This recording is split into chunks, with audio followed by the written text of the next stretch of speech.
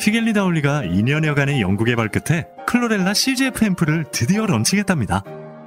클로렐라 CGF 앰플은 이미 시벅톤 오일과 클렌징 오일을 써보신 분들이라면 누구든지 그 제품력을 인정하시는 휘겔리다올리가 만든 고농축 앰플이에요.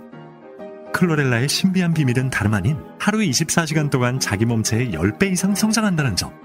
이 놀라운 성장력의 핵심 열쇠가 바로 CGF. 우리말로 번역하면 클로렐라 성장 촉진 인자랍니다. 망설이지 마세요. 클로렐라를 중심으로 휘겔리다올리 자체 특허 출원 성분을 함유한 클로렐라 CGF 앰플로 여러분의 피부결, 피부광, 피부톤이 단번에 개선되는 놀라운 효과를 지금 바로 느껴보세요. 미백, 주름 개선 효과는 기본. 심지어 여드름균 99.9%의 향균력과 피부 진정 효과까지 갖춘 진정한 명품 앰플. 클로렐라 CGF 앰플이니까요.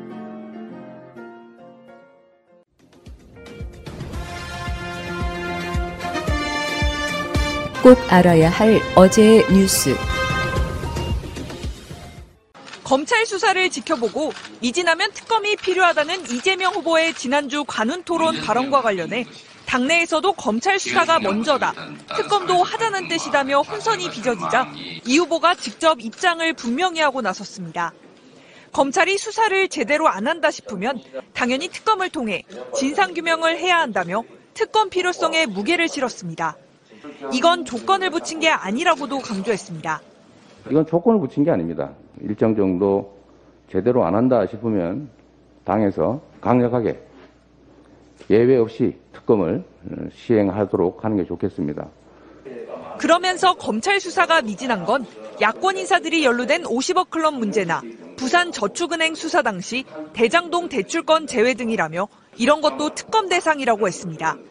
이재명이든 윤석열이든 하나은행이든 또 국민의힘의 공직자든 가릴 것 없이 엄정하게 있는 그대로 수사해야 하고. 이 후보가 조건부 특검을 주장한다며 즉각 특검을 요구했던 야권의 공세에 또 한 번 정면 돌파를 시도한 것으로 보입니다. 이 후보는 또 윤석열 후보가 50조 원 투입을 약속했던 소상공인 지원도 당선 뒤가 아니라 당장 당대당 협의를 갖자고 제안했습니다. 지금 당장 어려운 소상공인 지원하고 또 소상공인의 매출을 늘려줄 수 있는 소비 쿠폰을 전 국민에게 공평하게 지급해서. 지역화폐 예산 삭감에 항의하는 자영업자들의 농성장을 방문한 자리에선 홍남기 경제부총리를 겨냥해 따뜻한 방안 책상에서 정책을 결정해 현장 감각 없이 필요 예산을 삭감한다고 비판하기도 했습니다. MBC 뉴스 조명아입니다. 우리나라의 가계부채 규모는 무려 1,800조 원에 달합니다.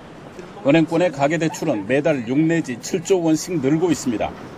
우리 경제의 시한폭탄이 될 수도 있는데 실제로 우려스러운 통계까지 나왔습니다.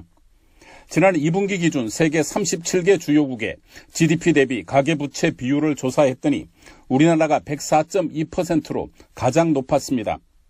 우리나라 다음으로 많은 홍콩의 92.0%, 영국 89.4%, 미국 79.2%와 비교해도 큰 격차를 보였습니다. 1년 만에 6%포인트나 상승한 결과로 오름폭도 세계 1위입니다. 가계부채가 빠르게 그리고 많이 늘어난다는 건 그만큼 부실 가능성이 커진다는 뜻입니다. 또 빚 부담으로 소비가 위축돼 실물 경기 침체로 이어질 수 있습니다. 그래서 금융당국은 대출 옥죄기와 금리 인상을 통해 가계부채 줄이기에 나섰습니다. 하지만 더 실질적이고 근본적인 대책이 필요하다는 지적은 끊임없이 나오고 있습니다. 금리 인상, 대출 규제 같은 가계부채 공급 조절도 중요하지만 주택가격 상승이나 자산시장의 머니게임 양상과 같은 가계부채 수요를 유발하는 요인들에 대한 대응이 보다 더 근본적인 가계부채 대책이 될 수 있습니다. 이런 가운데 한국은행 금융통화위원회는 오늘 25일 기준금리를 0.25%포인트 추가 인상할 것으로 예상됩니다. YTN 박병환입니다. 일산대교가 무료화 20여일 만에 다시 유료화됩니다. 오는 18일 0시부터입니다. 법원은 오늘 일산대교의 통행료를 물을 수 없게 한 경기도 처분의 효력을 중단하라는 결정을 내렸습니다. 재판부는 통행료 징수를 못하게 해 운영사의 사업을 금지하는 건 영업의 자유나 재산권을 침해하는 것이라고 판단했습니다. 경기도가 통행료 징수 금지 처분을 어떤 한계도 없이 할 수 있는 것인지 등에 대해 본안 소송에서 상당한 다툼이 예상된다고 설명했습니다. 지난달 26일 경기도는 일산대교 운영사에 통행료를 받지 못하는 처분을 내렸습니다. 이재명 더불어민주당 대선 후보가 경기도지사 사퇴 전 마지막으로 한 결재입니다. 당시 운영사 측이 불복하며 곧바로 집행정지 신청을 냈는데 법원은 운영사 측 손을 들어줬습니다. 그러자 경기도는 본소송 판결이 내려지기 전까지 통행료를 받지 못하도록 2차 처분을 다시 내렸습니다. 이 처분 역시 위법하다고 판단한 운영사 측이 또다시 집행정지 신청을 냈고 법원은 이번에도 운영사 측 신청을 받아들였습니다. 더불어민주당 선대위 측은 무료화는 교통기본권을 보장해 시민의 공익과 편의 확대를 위한 결단이라며 유감을 표했습니다. 경기도 측은 정당한 보상으로 손해가 발생하지 않는데도 법원이 관행적 결정을 내린 것은 이해하기 어렵다며 본안 소송에서 끝까지 다투겠다는 입장을 밝혔습니다. 경기도 측과 김포, 고양, 파주 시장들은 내일 오전 국민연금공단과 일산대교 운영사 규탄대회를 열 예정입니다. JTBC 오선민입니다. 국민의힘 윤석열 후보는 종부세를 전면 재검토하겠다고 했습니다. 재산세에 통합하거나 1주택자의 종부세를 면제하는 방안을 검토하겠다는 겁니다. 민주당은 종부세 대상자는 전체 가구의 1.7% 정도뿐인 만큼 부자 본색을 드러냈다고 비판했습니다. 윤석열 후보는 본인이 혜택을 볼 본인을 위한 전형적인 부자 감세 정책을 철회하시길 바랍니다. 그러나 민주당도 속내는 복잡합니다. 일주일 뒤 종부세 고지서가 발송되면 일부 표심이 흔들릴 가능성이 있기 때문입니다. 민주당은 종부세 대신 양도세 완화 쪽으로 방향을 잡았습니다.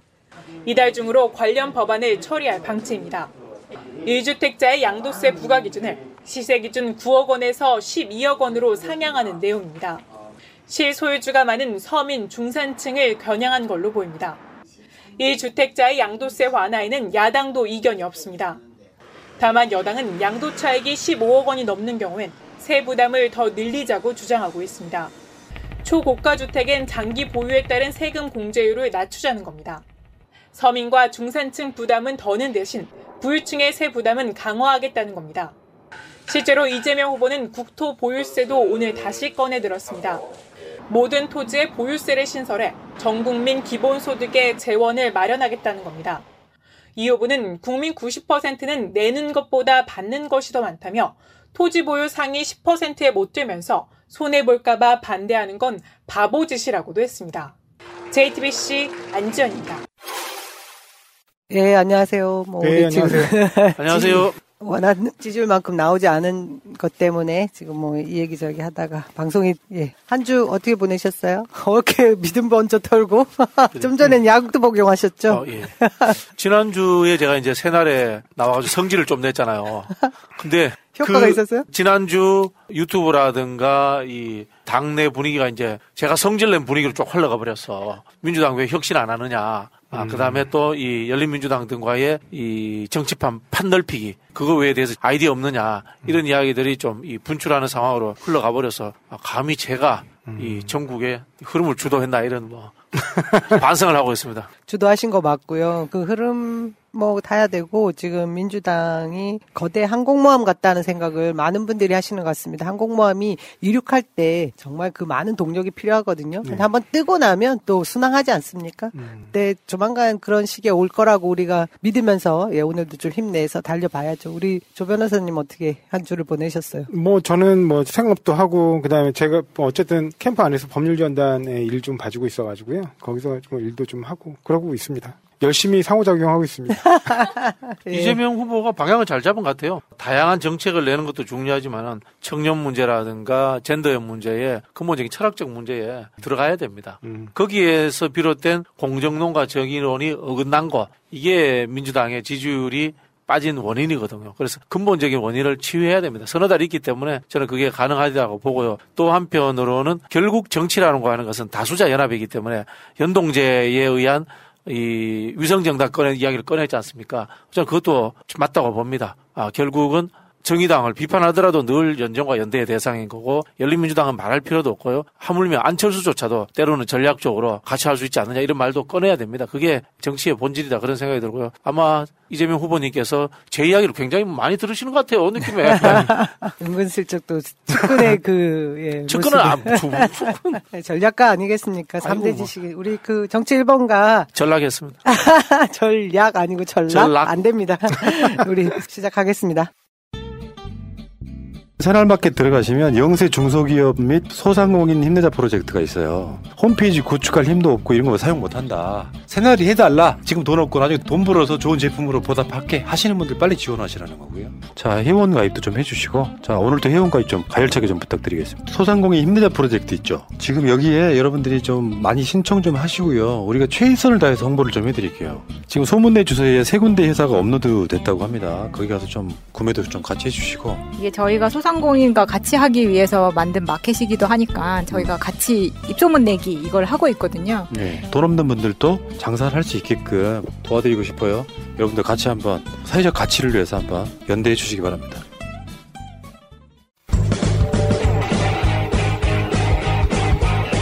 제도로서의 민주주의가 흔들리고 구타는 일은 이제 없습니다. 민주주의가 밥이고 밥이 민주주의가 되어야 합니다. 늘 기호 1번만 할 정당이 있습니다. 2016년부터 시작된 기호 1번은 2030년, 2040년, 2050년에도 계속될 것입니다. 1번 민주당의 연속 집권을 위한 연구 공부 방송, 1번 민주당의 연속 집권을 위한 서동요 방송, 정치 1번가 75회 방송 시작하겠습니다. 오늘은 여러분들 좋아하시는 현근택 변호사가 개인 사정으로 지금 결박을 했는데요. 최근에 좀 너무 바쁘기도 했고 목소리 들어보니까 코맹맹이던데 아침 방송은 했더라고요. 이 시간에 무슨 다른 업무가 있는 것 같아요. 그래서 당의 전국적으로 이렇게 뭐 돌아다니는 거 거기에 따라다니는 것 같아요. 네, 광주시당에 뭐 교육하신다 그러는데. 오늘 강의원이 있다고 했구나. 예. 그래서 오늘 여러분이 좋아하시는 현근택 변호사는 결방입니다. 박진영 대구 카톨릭대 특임 교수 나오셨습니다. 네, 안녕하세요. 박진영입니다. 네. 인사 나가셨고요. 예, 안녕하세요. 주상호 변호사입니다. 민주주의는 상호작용? 새로운 닉네임 절대 생각나는 거 없고? 예. 뭐 저는 늘 말씀드리지만 동네 변호사 주상호입니다. 옛날에 그 드라마 있었죠. 동네 변호사 조드로. 조드로? 네, 동네 변호사 조드로라고 원래 그 웹툰 일본 웹툰일 거예요. 아마. 그게 있고 그걸 이제 우리나라 드라마. 권상우가 주인공이죠. 아니요. 저 박신양. 박신양. 네, 박신양이 주인공이었던 드라마가 시즌 1, 시즌 2까지 했었어요. 전 못 봤는데 두 분은 다 보셨구나. 예, 약간 깡패 같은 변호사입니다. 저도 소개하죠. 예, 여러분 더불어민주당 인천 동구 미추홀구 지역위원장이고요. 이번에 선대위에 대변인 맡았습니다. 언론에서 잘 다뤄주지 않는 우리 속풀이 여기서 좀 시컷해야죠. 저 벌써 아침에 제가 라디오 방송 가서 여러분들 그 속을 다 못 풀어드린 것 같아가지고 죄송한데요. 새날에서 시컷 풀어보죠, 뭐. 잊지 않으셨죠? 하트를 꼭 눌러주세요. 오늘도 감사합니다. 어제 저 밤늦게 오후에 이런 사진 받고 동영상 보고 속이 좀 상했어요. 아니, 불과 얼마 전에 지난주에 우리 그때도 얘기했었나요? 김부겸 총리님 방역 위반이라고 그 공간에서 10명 식사해야 되는데 11명, 1명이 배우자가 더 추가된 것 때문에 방역 위반이다 해서 언론에서 막 떠들었어요. 그거 어떻게 해야 된다 이러고 난리가 났는데 정작 국민의힘 윤석열 후보는 이날이 언제입니까? 5.18 민주 묘역에 찾아가서 광주를 방문하면서 진정어린 사과를 하겠다고 한 날이에요. 그날 오후에 목포에 가서 지금 저 거나한 술판을 벌이는 장면입니다. 폭탄이라 그러던데요. 폭탄주죠? 네, 맥주 소맥 말아가지고 폭탄으로 먹었다고 하는데 진짜 사과하러 가는 그날 그 순간에까지 폭탄을 입에서 떼면 말이 안 나오나 봐요, 저 사람은. 처음에 이준석 대표하고 영입 제안 이런 거 받을 때도 호프집에서 시작했죠. 그렇죠. 맨날 술판이었어요, 진짜. 강원도에 가서도 술판이고 어디 가서도 술판이고 술판이 아닌 날을 거의 본 적이 없는 것 같고요. 그러니까 마치 검찰 자기가 예를 들면 부장으로 있건 차장으로 있건 검사장으로 있건 그렇게 있으면서 밑에 있는 검사들 데리고 술판을 벌이면서 폭탄 돌리면서 나에게 충성을 맹세하게 하듯이 약간 그런 어떤 분위기가 느껴져가지고 정말 마음이 무겁고 답답했습니다. 그리고 제가 이거는 법률가로서 몇 가지 좀 더 지적해주고 싶은 부분들이 있는데, 첫 번째로는 대부분이 느끼실 거예요. 방역수칙을 위반했다라는 점. 그건 명백하게 보여요. 보니까 인원수가 11명인가 그랬던 것 같아요. 12명인데, 네. 제가 보니까 목포는 네. 12명까지 집합이 가능하더라고요. 그런가요? 그 다음에 이제 그거는 저는 별로 관심은 없고, 네. 사실은. 네. 가장 큰 문제가, 여기 이광래 씨인가요? 네. 의정동호회라는 모임이 있나 봐요. 친목 모임이. 근데 이 의정동호회에서 불러서 식사를 같이 했어요. 네. 그러면서 식사비를 자기가 냈다 그랬던 거예요. 이거는 명백하게 선거법 위반입니다. 기부행인데? 네, 기부행이죠. 이거는 기부행이 아니고 뭐예요? 향응 접대. 네, 금품 등 제공행위에 해당해요. 공직자면 김영란법 위반도 되지 않을까요? 이 총액을 치면? 네, 지금들은 다 이게 오비들인 것 같아요. 오비들이에요? 네, 근데 명백하게 금품 등 제공행위로서 공직선거법에 위반한 행위고요. 금품 제공. 네, 5년 이하의 징역 또는 아마 그럴 거예요. 그런데다가 후보자까지 알고 있었다면 제3자 금품 제공행위에 해당하고 이거에 대해서는 공범관계로 처벌이 됩니다. 고발했어요. 그러니까 이거는 고발을 해야 된다고 생각해요. 네. 당에서도 검토를 해서 고발을 해야 된다고 생각하고요. 그래서 일단은 이광래 본인은 자기가 냈다 그랬어요. 식사비 전체를. 그러니까 그 사람은 빠져나갈 수는 없는 것 같고, 과연 후보가 그 한 사람이 내는 걸 알고 있었느냐, 충분히 인식하고 있었느냐에 따라 윤석열 후보 본인의 공직선거법 위반도 문제가 된다고 생각합니다. 그리고 이렇게 선거구민을 상대로 금품을 제공하는 행위는 아시다시피 가장 엄하게 처벌합니다. 그렇죠. 이거는 거의 항상 당선 무효형이 나왔고요, 대부분. 거의 99.9, 제가 알기로 아닌 걸 본 적이 없는 것 같아요. 그렇기 때문에 이 부분에 대해서는 철저한 수사가 이루어져야 될 것으로 보입니다. 철저한 수사를 했으면 좋겠습니다. 아니, 그리고 굉장히 불쾌했던 게, 진짜 초법적이에요. 그 법 위에 있는 군림하는 자세를 다 자기한테는 적용 안 된다고 생각해요. 절대 법이 나는 피해가야 되고 나는 어떤 성역이 있다라는 그런 모습을 보여주는 것 같아서. 옛날에 최재형 감사원장 보세요. 네. 최재형 감사원장도 본인이 법조인이고 판사잖아요. 심지어 자기가 판결한 것 중에는 마이크 잡고 얘기한 거를 선거법으로 처벌한 사례도 있어요. 근데 본인이 서슴없이 마이크 잡고 자신을 지지해달라고 얘기하지 않습니까? 자기한테는 그 법이 적용되지 않는다고 생각하는 거예요. 특권층이에요, 특권층. 네. 제가 주말에 영화 더킹을 또 한 번 봤는데 윤석열 생각나더라고요. 근데 거기에 조인성이 윤석열인지 정우성이 윤석열인지 그렇게 잘생기진 않았는데 윤석열이. 어디다 지금 아무리 같은 검사지만. 네. 광주 가서 사과한 게 거짓 행동이라는 뜻이죠. 이런 짓을 했다는 것이. 그렇죠. 예, 그런 생각이 들고 일부의 구 정치인들이 지지를 선언했지 않습니까? 박주선 의원도 있고. 그래서 제가 표현이 있습니다. 옛 것은 옛 것대로, 새 것은 새 것대로. 원래 오래된 물들은 썩을 수밖에 없습니다. 그렇게 생각하시면 됩니다. 썩은 물은 썩은 곳으로 흘러갑니다. 제가 볼 때는 조인성이나 그런 쪽이 아니고 배성우가 벼락 출세한 것 같은데. 배성우가 벼락 출세해서 갑자기 그러니까요. 검찰총장이 되기 아닌가. 이 윤석열 후보가 그러니까 광주에 가서 전두환 옹호 발언을 한 것에 대해서 사과를 하겠다고 갔어요. 네. 그 당시에 이전에 개사과를 해서 첫 번째 사과에 대한 쇼였다라는 없는 것을 것 같아요. 보여줬고 두 번째는 또 5.18을 간에 만에 날짜를 조정하고 난리를 피다가 결국은 갔는데 그 묘역 앞에 진입을 하지 못했고 그 많은 시민들이 계란을 투척하지 맙시다 하고 5.18 민주 어머니회에서도 맞고 민주 시민들이 스크럼을 짰었잖아요. 네. 근데 그 사람들에게 대해서 또 이분법적인 갈라치기를 한 적이 있었어요. 그게 지금 언론에서 크게 다뤄지지 않았는데 국민의힘 측에 있는 정운천 의원인가요? 그 전에 그 의원이 이때 현장에 나온 사람들이 자기들하고 늘 소통해오던 공적인 그 단체의 사람들이 아니다. 그러니까 이 사람들 알 수 없는 시민들이었다. 이런 식으로 또 갈라치기를 합니다. 그것도 황당했고요. 또 그 다음에 그 사과문을 서서 그냥 몇 자 소리치듯이 읽고 말았잖아요. 그거와 더불어서 그러니까 개사과의 재탕이 이 목포의 이 술판이었던 거예요. 근데 보수 언론들은 그거를 90도 사죄의 인사를 했다는 거예요. 제가 아무리 봐도 60도를 넘어가지 않는 것 같은데. 그분은 체형적으로 90도 안 돼요. 중간에 뭐가 끼나 보죠. 체형적으로 90도가 안 돼요. 중간에 뭐가 끼는가 봅니다. 그러면서 이제 봉화마을까지 찾으면서 계속 했던 말이 김대중 대통령의 그 용서와 화해 그리고 통합의 정신, 노무현 대통령 그런 정신을 얘기를 했었단 말이에요. 근데 김대중 대통령의 용서와 화해는 진솔된 사과와 반성을 전제로 하는 겁니다. 그러니까요. 이게 지금 근데 제가 지금 걱정하는 것이 이 민주당의 전통적 지지 그룹인 호남이 지금 상황이 딱 녹록하지 않다고 제가 들었거든요. 근데 이런 지금 윤석열 후보의 행태를 보고도 지지를 할 수 있을까? 이런 생각이 드는데 이것이 광주까지 이 민심이 다 전파되지 않고 있고 거기에는 또 일정 부분 언론에서 크게 써주지 않는 부분이 있는 것 같거든요. 근데 이 목포권은 제가 볼 때 작지는 않을 것 같습니다. 그 여파가. 어떠세요? 뭐 언론 나오질 않으니까. 예, 할 말이 없죠. 근데 제가 아까 우리 조성호 변호사 말씀하신 것처럼, 당에서 이거 고발해야 돼요. 네. 고발해야지만이 이게 이제, 언론에서 계속해서 이 추적해주고, 또 흔히 하는 말로 그림이 나옵니다. 고발장 들고 다니고, 또 그분들, 찾아가서 수사하고, 뭐 이런 과정들이 있어야 되기 때문에, 좀 고발하는 거 외에는 방법이 없다는 생각이 듭니다. 이분들 맛있는 거 먹은 것 같더라고요. 가격도 좀 나오는 것 같아요. 사실 저희 시어머님이 목포 분이세요. 네. 그래가지고 음식도 되게 잘하셨거든요. 제가 결혼해가지고 처음으로 삭힌 홍어를 네. 먹어봤고, 그리고 완전히 산낙지를 이렇게 남고제 묶어서 주시는 뭐 그런 낙지, 호롱이. 맞아, 호롱이.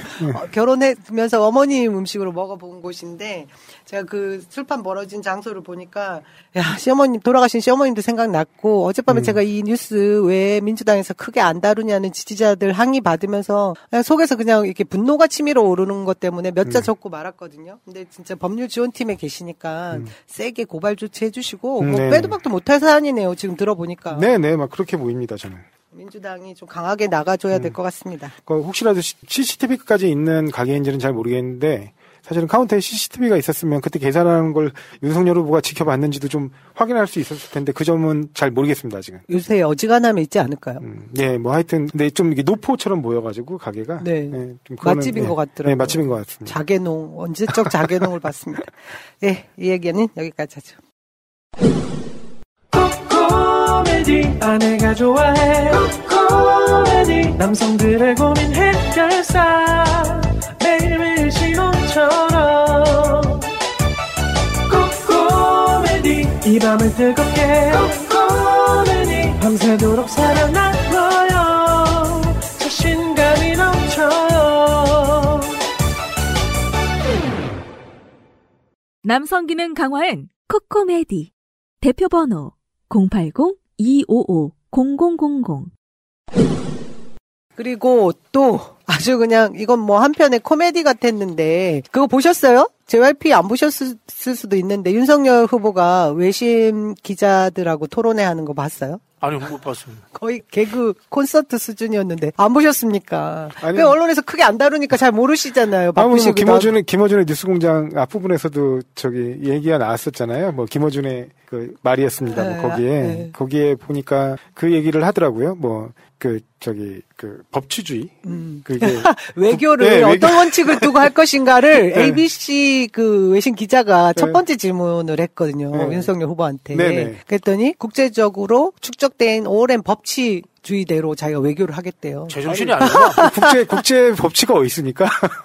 물론 국제법이라는 법이 있긴 한데 국제법은 굉장히 포괄적이고 그다음에 뭐라 그래야 돼요?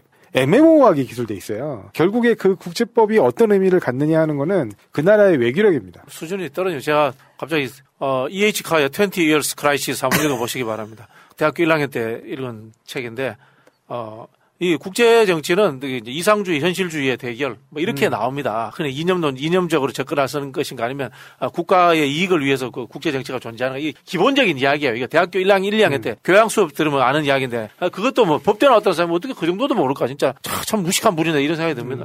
뭐 그 부분만 웃겼던 게 아니고 첫 번째 질문이 그랬는데 내내 이제 땀을 삐질삐질 흘렸어요. 저는 그날 현장에 있었던 동시통역사가 너무 고생했을 것 같아요. 한국말도 고생, 영어도 고생, 전달도 힘들어, 정리도 안 돼, 뭐 이런 상황이었는데 진짜 힘든 거는 일본의 그 우익들이 가지고 있는 역사관 그리고 지금 현재 그 외교관 뭐 이런 그 모든 내용들을 일본의 그 관점에서 대변을 했다라는 게 굉장히 위험했거든요. 그러니까 지금 이분 캠프에는 과거에 이른바 친일 발언으로 무리를 일으켰던 인사들의 역사관 이런 것들이 그대로 녹아있는 이유가 그 사람들이 주 캠프의 어떤 중책을 맡고 있는 것 같아요. 그러니까 지금 SNS도 보면 계속된 우리는 실수라고 그러니까 언론들은 실수라고 받아주지만 이건 실수라고 해석할 수가 없는 게 SNS에서 하는 그 행동들이 이른바 일간 베스트 일베에서 하는 친구들이 하는 그 말도 안 되는 정말 왜곡하고 폄하하고 그다음에 비난하고 그런 형태의 게시물들을 만드는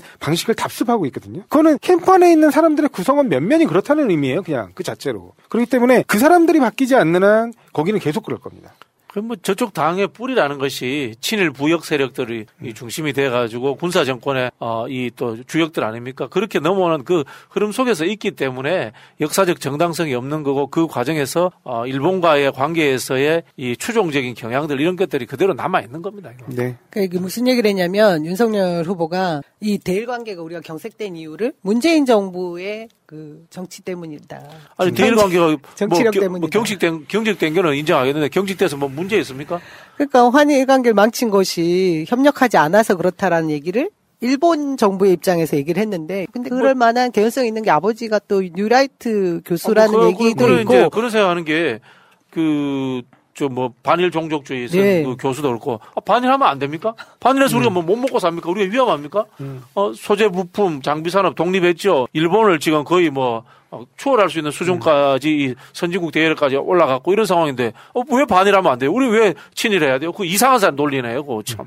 그리고 종전선언 반대 입장도 일본의 입장과 똑같습니다. 네. 그죠? 주변 국가 지금 미국, 중국까지도 지금 우리나라의 종전선언에 대해서 뜻을 거의 같이 하고 있는 상황인데 일본만 반대하고 있잖아요. 근데 윤석열 후보가 이 자리에서 종전선언 반대 입장도 분명히 천명했어요. 그럼요. 예, 종전선언도 반대한다고 하고 그다음에 기존의 우리 대북 정책이라든가 이런 것들은 다 제자리로 돌려놓겠다는 거예요. 그럼 도대체 그 제자리가 뭐냐? 그 제자리가 아무래도 전쟁의 위험이 있든. 네, 과거에 이명박 박근혜 시절에 그 상태로 돌려놓겠다는 취지인 것 같은데 그때 북한은 그러니까 어떻게 보면 핵무기 기술을 더 진일보시켰고 미사일 기술도 더 진일보시켰어요. 그리고 이제 그 갈등도 더 심화돼서 한반도의 전쟁 위기는 더 고조됐고. 그러니까 과거에 이런 대결주의 구도하에서 아무것도 이런 핵 문제가 해결된 게 없어요. 국가 안보적인 문제들이 해결된 바 없습니다. 더더군다나 이명박 박근혜 그 정권 9년 동안 우리가 북한과 그렇게 해서는 안 되지만 국지전 같은 대결들을 벌인 적도 있거든요.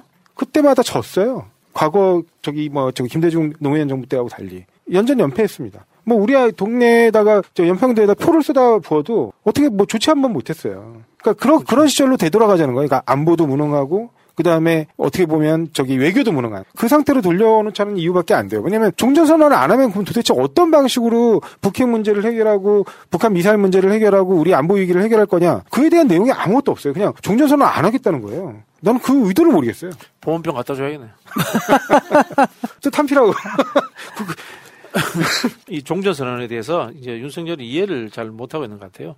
이 종전선언의 문제는 결국 미국과 중국의 동의 없이는 종전선언이 불가능한데 일본이 종전선언을 반대하는 것은 일본과 북한과의 관계에서의 해묵은 그 북송 문제라든가 그런 논쟁점들이 존재하고 있습니다. 그런 거 프리라이딩 하려는 거죠. 예, 거기에다가 또 우리는 63년도에 한일회담 때 일본으로부터 박정희 정권의 보상이라면 배상이면 그걸 받았지 않습니까? 근데 북한은 그렇게 그 정도로 받고 떼올 수 없다. 엄청난 그걸 받아야 된다고 해서 그게 이제 해결이 안 돼 있는 상황들이 있어요. 그 북한과 일본과의 관계 정상화에. 그런 부분들이 존재하기 때문에 그런 것들이 해결되지 않은 상황에서 그리고 또 이 다자간으로 자기들도 끼워달라 이런 식의 이야기예요, 이게. 일본은 종전선에 자기들 끼워달라는 이야기야. 그런 것들을 한꺼번에 쉽게 풀어버리게 그런 이야기인데 그 일본의 국익에 정확하게 부합하는 수준으로서 종전은 안 된다. 지금 이런 식으로 지금 이야기를 하고 있는 겁니다, 지금. 지금 말씀하신 것처럼 일본이 이제 이런 종전선언을 반대하는 이유는 사실은 이런 종전선언과 관련된 그러니까 북한과 어떤 외교적으로 해법을 풀어내는 이런 문제에 있어서 자기들이 올라타가지고 프리라이딩 하려는 거거든요. 그러니까 자기들 아까 말씀하신 대로 이런 일본인들이 북송된 문제들이라든가 그다음에 여러 가지들이 있잖아요. 아까 말씀하신 대로 북한과 외교 정상화의 문제라든가 배상 문제라든가 이런 문제들이 남아있기 때문에 그런 문제들까지 한 번에 끼워서 좀 더 싸게 그다음에 좀 더 덜 출혈하는 조건으로 그리고 좀 더 나은 조건으로 자기들 문제까지 일괄탈결로 해결하려고 하는 그런 의도로 반대하는 거지. 이게 한반도 안보를 좀 정말로 걱정을 해서 그래서 반대하는 거 전혀 아니거든요.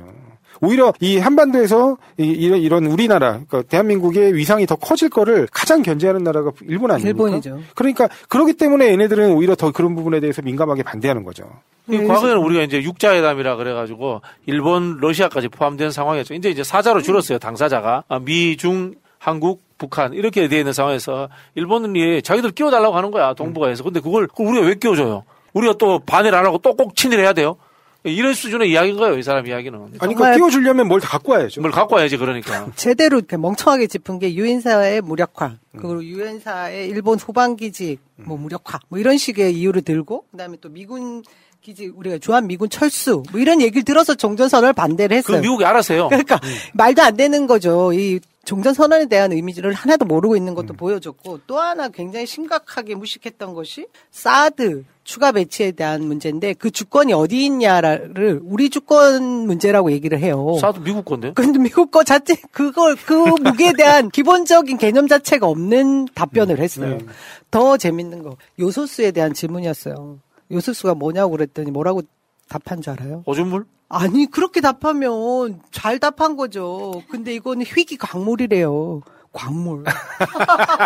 핵심 산업에 필수한 광물이다. 이런 히토리오 종류를 지금 알았구나. 공부는 했는데 급하게 공부하고 술도 먹어야 되지. 정신없이 이렇게 해갖고 뒤죽박죽 됐는데. 고체, 액체, 기체 이것도 구별 못하는구나. 아니, 너무 황당했어요. 진짜 코미디였다니까요. 요소는 이 공장에서 생산 가능한 물질입니다. 그냥 물질이고, 네, 요소수는 물을 태워서 섞은 거잖아요. 네. 액체잖아요. 근데 그거 자체를 희귀한 합성, 광물이라고. 그러니까 이게 화학적으로 합성 가능한 물질이고요. 반드시 이렇게 자연광물로 캐야 되는 게 아닙니다. 그러니까 이제 저희가 토론회를 거듭하고 하다 보면 이재명 후보와 윤석열 후보의 진짜 이렇게 말하자면 상품차가 비교가 안 되는 거죠. 근데 관훈클럽 토론회에서 이재명 후보가 저는 진짜 역대급 토론회를 봤다라고 생각을 하는데, 그것과 이 외신 기자 토론회를 저 보고서 이거는 진짜 부끄러운 일이다. 너무 비교 대상도 안 될 뿐더러 참 저 사람 어쩌다가 대선 후보까지 돼가지고 너무 고생한다 싶을 정도로 애처로운 상황이었는데, 중요한 것은 우리 많은 국민들한테 그걸 비교해주고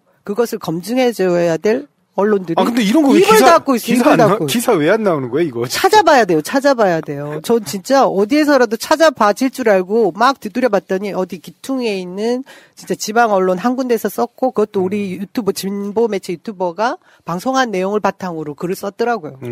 저는 이거 보면서 좀 민주당에 계속 말씀드리는데, 이번 대선은 플랜카드 대선 해야 됩니다. 왜냐면은 이 레거시 언론들이 민주당의 의견들을 많이 안 적어준단 말이에요. 근데 유튜브나 SNS를 넘어서는 그런 것에 관심 없는 분들에게도 알리려는 방법은 플랜카드밖에 없어요. 이번 대선에 민주당이 갖고 있는 전 재산을 플랜카드에 다 써야 된다고 생각할 정도로 저는 플랜카드 많이 걸어야 된다고 생각해요. 사건 날 때마다 플랜카드 걸어야 됩니다.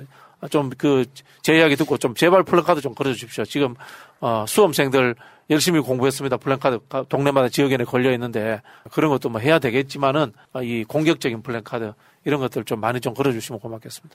저 국가를 운영한다고 나오신 분이 요소수 문제가 지금 벌써 며칠째 언론에 그렇게 뜨겁게 달궈지고 있는데, 그게 어떻게 만들어지고 어떻게 생산되고 어떻게 유통되는지를 전혀 모른다는 뜻이잖아요. 그게 저는 외신 기자들 앞에서 그랬다라는 것도 참 부끄러운 일이지만, 이전에 이미 청약 통장에 대해서 자기가 창피를 한번 당했잖아요. 네. 정말 기본 개념조차도 없는 문제를 다뤘음에도 불구하고 지지율이 받쳐준다는 것 때문에 공부도 게을리 하나 봐요. 진짜 심각한 문제입니다.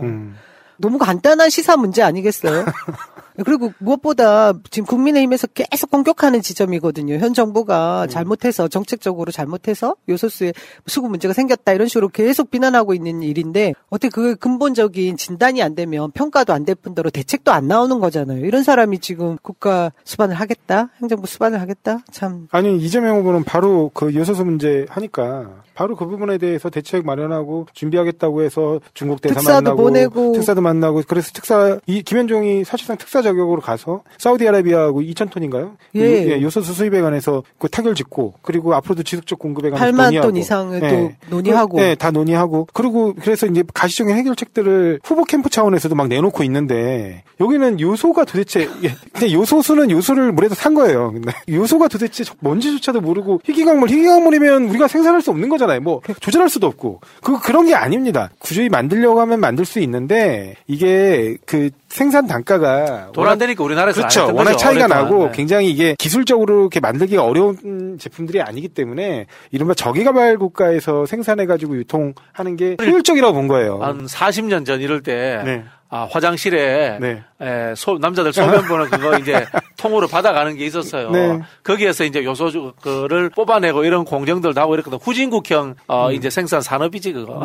뭐 석탄 같은 데서도 많이 추출해요. 그러니까 이게 뭐냐면 그렇게 퇴적층 유기화합물에서 냄새 나는 거 암모니아지 암모니아. 네. 디젤 자동차 이런데 친환경을 위해서 그것이 필요해서 시스템을 만들어서 넣어서 쓰는 거잖아요 지금. 근데 이거 자체에 대한 전혀 개념도 없고 뭐 외신 기자회견은 왜 그 자리에 앉아 있었는지. 아무튼 모두 다 고생들 근데 이런 걸 지적하는 기자가 하나도 없었네요. 그죠. 플랜카드 걸어야 됩니다. 윤석열은 요소수도 모르나 이런 플랜카드 걸어야 됩니다. 플랜카드 걸고 싶습니다. 자 이런 와중에 또 지금 뭐 지지율이 고공행진을 하다 보니까 뭐 제가 볼 때 자신감 충만했습니다. 선대위 구성에 있어서 뭐 잡음이 엄청 들려요. 총괄 선대위원장에 지금 뭐 김종인을 혼자 단독으로 두네, 김병준 투톱으로 가네, 뭐 난리가 났죠. 아니 뭐 분야별 선대위원장으로 나누겠다는 건 결국에는 자리를 많이 만들어 달라는 얘기잖아요. 그래서 그 부분 때문에 아마 지금 이준석 당대표가 이제 이른바 모으셔서 데리고 오려고 한다는 김종인 전 위원장하고 그쪽 그룹하고는 이제 트러블이 생기는 것 같아요. 왜냐면 김종인 전 위원장 스타일 자체가 나한테 다 맡겨. 니는 그냥 내가 시키는 대로만 해. 이런 스타일이기 때문에 그 사람에게 역할 하시고 각자 또 권한을 침범하지 않는 독립적 역할들을 각자 맡아서 해달라. 이런 식으로 하면 그걸 응할 사람이 아니에요. 그러니까 이제 그 부분에 대한 알력다툼이 생기는 건데 윤석열 후보 차원에서는 이렇게 빅텐트를 처음 경선 당시부터 꾸릴 때부터 이건 예견될 수밖에 없는 일이거든요. 왜냐면 자기들 고생했는데 이제 자리 달라고 난리칠 거 아니에요. 그러니까 그런 구도로 지금 정확히 가고 있는 거고 그 부분에 대해서 윤석열 후보 본인조차도 이걸 핸들링할 어떤 정무적 능력이 없다고 저는 보는 게 맞는 것 같아요. 지지율 때문에 윤석열 후보 주위에 있는 사람들이 오만해진 거죠. 그렇죠. 뭐 자기들이 알아서 할 수 있을게. 뭐 김종인 어르신 안 오셔도 돼. 이준석 필요 없어. 2030 뭐 이준석 없어도 우리 이길 수 있어. 이렇게 이제 생각하는 오만함이 있으니까 이런 상황인데요. 그럴 일은 없겠지만 혹시라도 저는 나라를 걱정해서 그냥 김종인 비대위원장을 상황으로 모시는 게 맞지 않겠나. 윤석열 같은 분이 대통령 됐으니까 혹시라도 뭐 그럴 일은 없겠지만 나라가 돌아가겠어요? 박근혜 대통령도 그 김종인 비대위원장 그 당시 경제민주화 위원장을 쓰고 누가 그래도 국정상황실장으로 데려갔어요. 상황실장? 예, 국정상황실장으로 데려가셨더라면은 상황이 아니고 예, 그런 일이 없었을 거라고. 박근혜 대통령이나 윤석열 총장 같으면 국정을 저는 안철수 대표도 마찬가지라고 생각합니다. 국정을 운영할 만한 기본적인 소양이 안 된 분이에요. 박근혜 대통령이나 윤석열 후보나 안철수 후보 이런 분들은 그렇기 때문에 우리가 차라리 꼴보기 싫더라도 그 김종인 비대위원장을 국정상황실장으로 모시는 것이 좋지 않겠나 그런 생각이 듭니다. 또 오늘 김종인 전 비대위원장이 출판 기념회를 했어요. 뭐 이런 경우도 있습니까? 상황실장으로 가려고 한 거 아니면 대선 준비를 하셨던 거 아니에요? 되게 특이하더라고요. 특이했어요. 본인이 이제 상황 되겠다는 거지. 본인이 이제 국정의 방향과 향후의 비전 이런 걸 이제 이야기하는 거죠. 뭐 러닝메이트 같은 건가요, 일종의?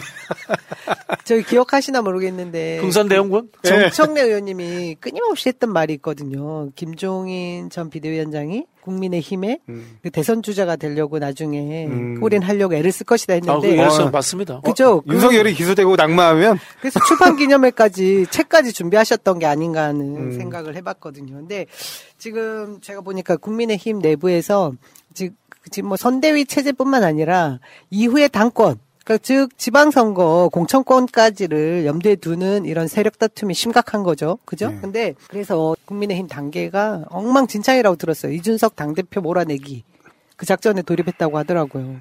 근데 이준석 당대표의 힘이 많이 빠지고 정말 뭐 자기 그 당대표로서의 역할이 사라지게 되면 국민의힘에 좋은 걸까요? 우리한테 좋죠. 네, 우리한테 좋죠. 여기 열심히 응원해야 됩니까? 그렇죠. 우리가 좀 댓글 좀 달아주가 이준석 나가라 그러면서. 본인 그 내부 국민의힘 내부에서도 모르는 바는 아닐 텐데. 그게 이른바 그거 아니에요? 역선택? 그러니까 이제 위장당원. 위장당원. 여기 바빴어. 1호 위장당원 자백. 바빴어. 제가 김재원도 아니고 바빴어요. 그게 오만한 거예요. 오만해진 거예요. 오만해진 거고 국민의힘 내에서 이제 극우 세력이 준동을 하는 건데 저러다가 이제 훅 가는 거죠. 훅 가는 거다 이런 생각이 들고 우리가 이제 밖에서 엄청나게 윤석열 후보를 비판하는 것과 별개의 문제로 결국은 우리 그런 이야기입니다. 제국은 내부에서 멸망한다 그런 이야기를 하잖아요. 네네. 똑같은 것처럼 그 국민의힘 내부에서 갈등과 멸망의 요인이 나타날 가능성이 있다 이렇게 보여지고요. 김종인 비대위원장 문제는 저는 뭐 정치권에 대해서 한 말씀 드리고 싶은데요. 김종인 비대위원장이 대단하게 신묘하고 특별한 재주가 있는 게 아닙니다. 상식선에서 합니다. 물론 뭐 이제 당을 왔다 갔다 하고 뭐 비자금 받고 이런 건 상식적이지 않지만은 당무 처리할 때는 상식적인 겁니다. 그 이야기 뭐냐면은 여당에서도 이랬고 야당에서도 이랬잖아요. 우리 정치권이 상식적이지 않다는 거예요. 상식적이지 않기 때문에 상식적이고 하는 사람조차도 대단한 사람으로 보이는 겁니다. 이거 여야를 넘어서 이거 반성해야 되는 문제입니다. 근데 공통점도 있어요. 뭐냐면 김종인 위원장이 나온 게 이른바 전문직 비대위원장이라는 표현 그대로 비대위 체제 장을 맡아요, 항상. 그러면 비상대책위원회잖아요, 성격이. 그러다 보니까 전권을 갖게 됩니다. 비상대책위원회, 옛날 저기 김준현 생각나는데. 고래?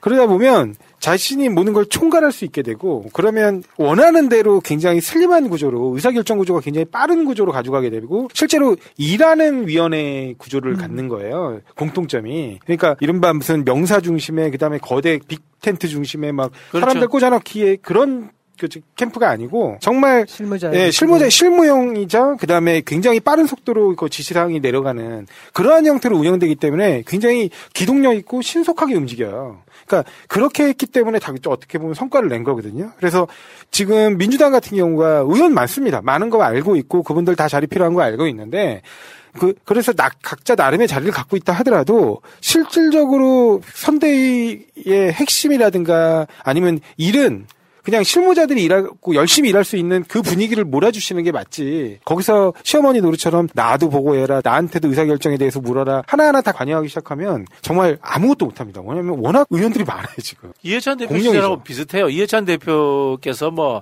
구구절절하게 개입 안 하잖아요. 큰 틀에서 뭐 흔히 하는 이 리미티드 한계 이까지 넘지 마 딱 정하고 여기서 이 정도면 사과하고 끝내 접고하는 이 늘 국면 전환을 하고 최종 정리를 해주잖아요. 이 하는 이 거장들은 그런 점에 장점이 있는 거예요. 그렇게 보면은 상식선에서 하면 돼요. 상식선에서. 네. 우리가 지지율 때문에 다들 좀 기운이 안 나는 건 사실이잖아요. 근데 어제 그 윤석열 후보가 고척돔 갔던 사진 있죠. 저 쪽벌은 어떡할 거야.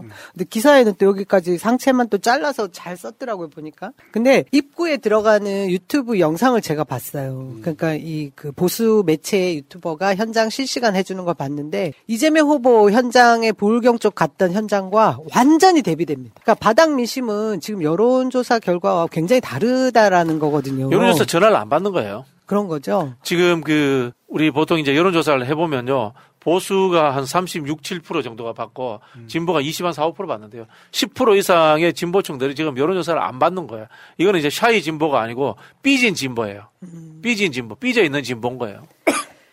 근데 그걸 갖다 그렇게 그냥 방치한다고 정말 투표장에 나올 거라고 안이하게 생각하는 건 그건 안 되고요. 정말 적극적으로 그분들이 이재명이면 안 된다. 이재명이어야 한다라는 거를 이제 인식할 수 있도록 좀 노력해야 된다고 생각을 합니다. 특히 아까 윤석열 후보 같은 경우 나 저렇게 이렇게 사진 보면 제일 이해가 안 되는 게 뭐 이도저도 안 되니까 코리아 점퍼 입는데 뭐 우리 대선 후보 그냥 자기 지지하는 야구팀 정말 야구 좋아하는 사람이면 입으면 안 됩니까? 아, 그렇죠. 예, 자연스럽게 그냥 입으면 되지. 저분이 인터뷰에서 그랬어요. 대전 갔을 때 누구 팬이었고 부산 갔을 때 누구 팬이었고 그 야구 팬들은 절대 그럴 수 그렇게 없어요. 안 하잖아요. 안 갈아타잖아요. 절대 그럴 수 그러니 없어요. 저 야구 잠바를 국대 잠바를 입어야 되는 거죠. 그러니까 원래 윤석열 후보의 인생을 잘 보여주는 거예요. 그러니까 자기 이익을 위해서 어느 진영으로든 갈아탈 준비가 돼 있잖아요. 항상.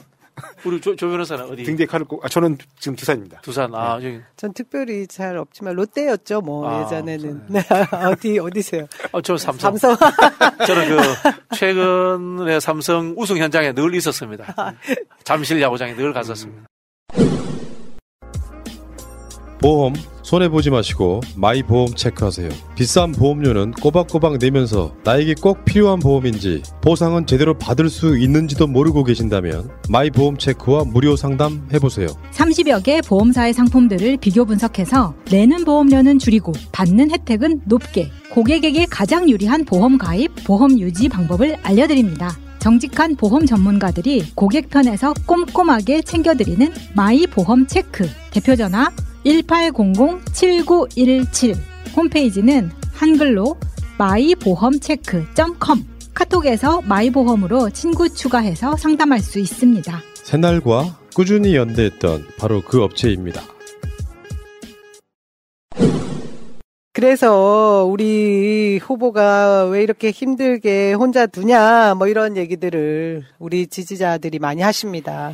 그리고 어제 마산에서 말씀하셨던가요? 어디 현장에서 직접 하신 말씀이 후보가 많이 도와달라는 그런 항변을 하셨는데 우리 언론 환경 탓을 하지 말고 지지자 한 명 한 명이 가지고 있는 그 SNS 뭐 이런 것들로 언론이 되자 뭐 이런 선언들을 하셨거든요. 특히나 이 후보님도 그렇고 사모님도 낙상 사고 때문에 좀 마음 고생을 하신 것 같아요. 특히나 다친 것도 굉장히 마음이 아픈데 그 이후에 너무나 즉각적으로 나온 완전 진짜 괴로운 그런 가짜 뉴스들. 아이 뭐 즉각적으로 나온 것뿐만 아니라 심지어 제가 뭐 주말에 잠깐 무슨 저 강적들인가 저기 TV조선인가요? 그걸 보는데 정말 한심하더라고요. 저 진중권 씨나 뭐 이런 사람들 거기 패널 전부 보수층 인격 파탄자. 예, 우리 이제 이상민 의원 딱 한 분 나오셨는데 이상민 의원 한 명 앉혀놓고 나머지 패널들은 전부 다 그런 사람들이에요. 그러면서 공격하면서 그 낙상 사고를 다루는데 의심스럽다는 거야. 그게 어떻게 의심스러울 수가 있어요? 아니 사람이 굉장히 자기 배우자가 한밤중에 토사강난을 일으키면서 토하고 그러다가 기절해가지고 그 넘어지는 과정에서 뭐 이렇게 찢어져서 다쳤어요. 당황하지 않는 사람이 어디 있고 그다음 거기서 그러면 그 다음날 일정을 정상적으로 소화하면서 내가 제대로 잠을 못 잤다 이렇게 얘기하면 되는데 아니 제대로 일정이 소화가 됩니까? 자기 와이프가 지금 그렇게 누워있는데 근데 일정을 취소했기 때문에 의심할 수밖에 없다는 거예요. 제정신이 아니에요. 그 사람은 그렇게 살아왔는지 모르겠는데 제가 아는 제 주변에 있는 모든 사람들은 자기 와이프가 한밤중에 그렇게 의식불명으로 쓰러져가지고 그 피부가 찢어지고 그래서 119 그 구급차를 타고 갔으면 그날 못 나옵니다. 저도 못 나오죠. 출근 안 하죠. 어떻게 나갑니까? 집에 그 와이프 다치면 집안이 무너지는 건데. 아 그럼요. 얼마나 큰 거. 아무리 대선이지만 대선이고 뭐고 간에 혼자 놔두고 나가면 또 나갔다고 그때부터 인성 그쵸. 욕하기 시작할걸요. 그렇죠. 그건 말도 안 되는 또 이제 공격들이 들어오겠죠. 근데 그런 방식으로 비토하는 거예요. 그래서 아니 저 사람이 진짜 예전에 뭐 이른바 미스터 쓴소리 진중권이 맞나? 저는 진짜 완전히 그 사람 원래 그 뭐 쓴소리도 아니고 그냥 막말이에요. 막말과 조롱이에요. 그 사람 하는 거. 이 공감 능력이라는 게 굉장히 중요하잖아요. 근데 아무리 본인이 지금 뭐 저쪽 그 진영에 서서 뭔가 나팔수 역할을 한다. 그리고 뭐 독설가로 지금 뭐 자기 존재 과시를 한다고는 해도 이 사안은 또 별개 사안이잖아요. 근데 제가 볼 때 지금 제가 들은 얘기로는 부인하고 따로 산답니다. 뭐 해외에 뭐 산다나 뭐 사생활이긴 하지만 그러다 보니 베베 꼬일 대로 꼬인 것 같아요. 그렇다고 해도 어쩜 뭐 심파극 찍느냐. 그리고 굉장히 인위적이고 가식적인 행동들이다. 뭐 이런 식으로 폄하를 하는데 정말 제가 옆에 있었으면 한 대 쳐주고 싶었지만 아니 원래 부부싸움 칼럼 인격이 없는 거예요. 기본적이 없는 거예요. 부부싸움 칼럼 울백이라고 직전에 싸우더라도 그 다음에 또 하면 굉장히 또 그렇게 서로 이쁘게 받아치고 이렇게 오랜 세월 켜켜이 살아온 인생들이 쌓여온 사람들이에요. 공감 능력이 없더라고요. 그래서 과거에 뭐 여러 가지 뭐 정치 예를 들면 뭐 저 같아도 뭐 정치한다고 얘기할 때 굉장히 와이프가 반대를 많이 하잖아요. 그때 그래서 죽이려면 살리려면 하는 것처럼 보이지만 또 어느 날 이제 또 뭐 좋은 일이 있으면 같이 웃기도 하고 또 정말 같이 슬픈 일이 있으면 같이 울어주기도 하고 그런 게 10년을 같이 살아오고 그분 이제 30년 이상 그게 부부거든요. 그러니까 그런 부분에 대한 기본적인 그 감성 공유를 못 하는 것 같아요, 그분은. 그리고 제가 봤을 때는 그 지구라는 땅덩어리에서 살 수 있는 존중받아야 될 생물체로서의 품격을 갖추지 못한 사람. 우리 진척척 박사 저 대학만대 선배가 요새 스피커 제대로 역할을 안 하고 현근택 변호사가 하고 있죠. 그때 딱 그 무슨 기사가 뜬 게 그 이해식 이제 어떻게 보면 배우자 실장이죠. 이해식 배우자 실장이 한테 누가 물어본 거예요. 아니 그 소방본부에서 그 해당 그때 당시에 출동했던 소방관을 질책했다고 하는데 그게 뭐냐 잘못된 게 있었냐 뭐 이렇게 얘기를 하고 뭐 후보가 혹시 압력 넣는 거 아니야 이랬는데 그에 대해서 이해식 후보가 말도 안 되는 소리다 그런 일 없다 이렇게 얘기를 한 거예요. 아니 핵심은 그거잖아요. 뭐 후보가 혹시 압력을 넣은 거 아니냐가 핵심 아니었어요? 근데 갑자기 또 기사는 뭘로 둔갑했냐면 실제 그렇게 소방본부에서 해당 소방관을 질책한 적이 있었는데 없다고 거짓말했다는 거야. 근데 그걸 후보하고 캠프가 어떻게 알아요? 그러니까 근데 그 질책이라는 게 이재명 후보자에 의한 질책이 아니고요. 이재명 후보자 같은 중요한 요인의 배우자가 다쳤는데 왜 너 보고 안 했어 이 얘기예요. 상부에 보고 안 한 현장 소방 그러니까 긴급 대원을 그렇죠. 질책한 건데 그렇죠. 그걸 마치 이재명 후보가 그 대원을 질책한 것처럼 제목을 그렇게 뽑아내고 그다음에 거짓말 해명을 했다는 식으로 얘기를 하고 진짜 그런 기사 어떤 놈이야 진짜 그 혼을 내야 돼. 어처구니 없는 일이에요. 그게 왜냐면 실제로 그 이재명 후보자가 그때 당시에 긴박한 상황이잖아요. 굉장히 긴박한 상황인데 119에 그렇게 신고하는 상황에서도 본인 신분을 혹시 이게 특혜나 압력으로 비춰질까봐 본인 신분을 일체 밝히지 않습니다. 그래가지고 주소를 6번인가 7번인가를 불러줘요. 계속 반복해서 물어보고. 전 그 119 녹취도 잘 틀어줬다고 생각을 해요. 하도 엉뚱한 가짜 뉴스들이 나오니까 이 상황에 대해서 클리어하게 해주려고 저걸 이제 녹취를 틀은 것 같은데 그 상황을 보면 119 그 전화를 받으시는 분도 이제 확인이 필요하겠지만 정말 인내심을 시험하더라고요. 그렇죠. 근데도 불구하고 이재명 후보는 정말 침착하게 그 대응을 하는 거 보고 근데 걷다 대고 지금 김재원 최고죠. 국힘에 그분이 뭐 안철수나 윤석열 후보 같았으면 이런 사고가 생겼을 때 뭐 그런 가짜 뉴스가 안 나온대요. 기본적으로 평소에 어떻게 했으면 그런 가짜뉴스가 나왔겠느냐. 본인 품성을 한번 돌이켜봐라. 그렇게 이야기하는 사람의 품성이 문제가 있는 거예요. 그러니까요. 그렇죠. 그러니까 그동안 본인들이 믿고 싶은 대로 진짜 늘 하는 말이지만 돼지 눈엔 돼지만 보이고 생각하는 대로 보이는 그것 때문에 이재명 후보를 엄청나게 오염시키고 흠집 내고 했던 게 본인들이잖아요.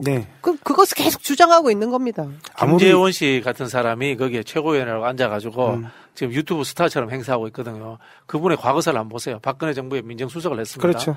그리고 또 정무수석을 했죠. 그리고 검찰 수사를 오랫동안 받았어요. 네, 그렇죠. 오랫동안 받았고 제가 그분의 사생활까지는 이야기하지 않겠습니다만은 보편적으로 우리가 아는 어떤 이 정상적인 사고 체계가 저는 좀 덜 갖춰진 것 같아요. 그러니까 이것도 보세요. 딱 보면 그 정무수석이었고 당시에 정무수석 중에 유일하게 처벌을 안 받았어요. 근데 검사 출신이에요. 네.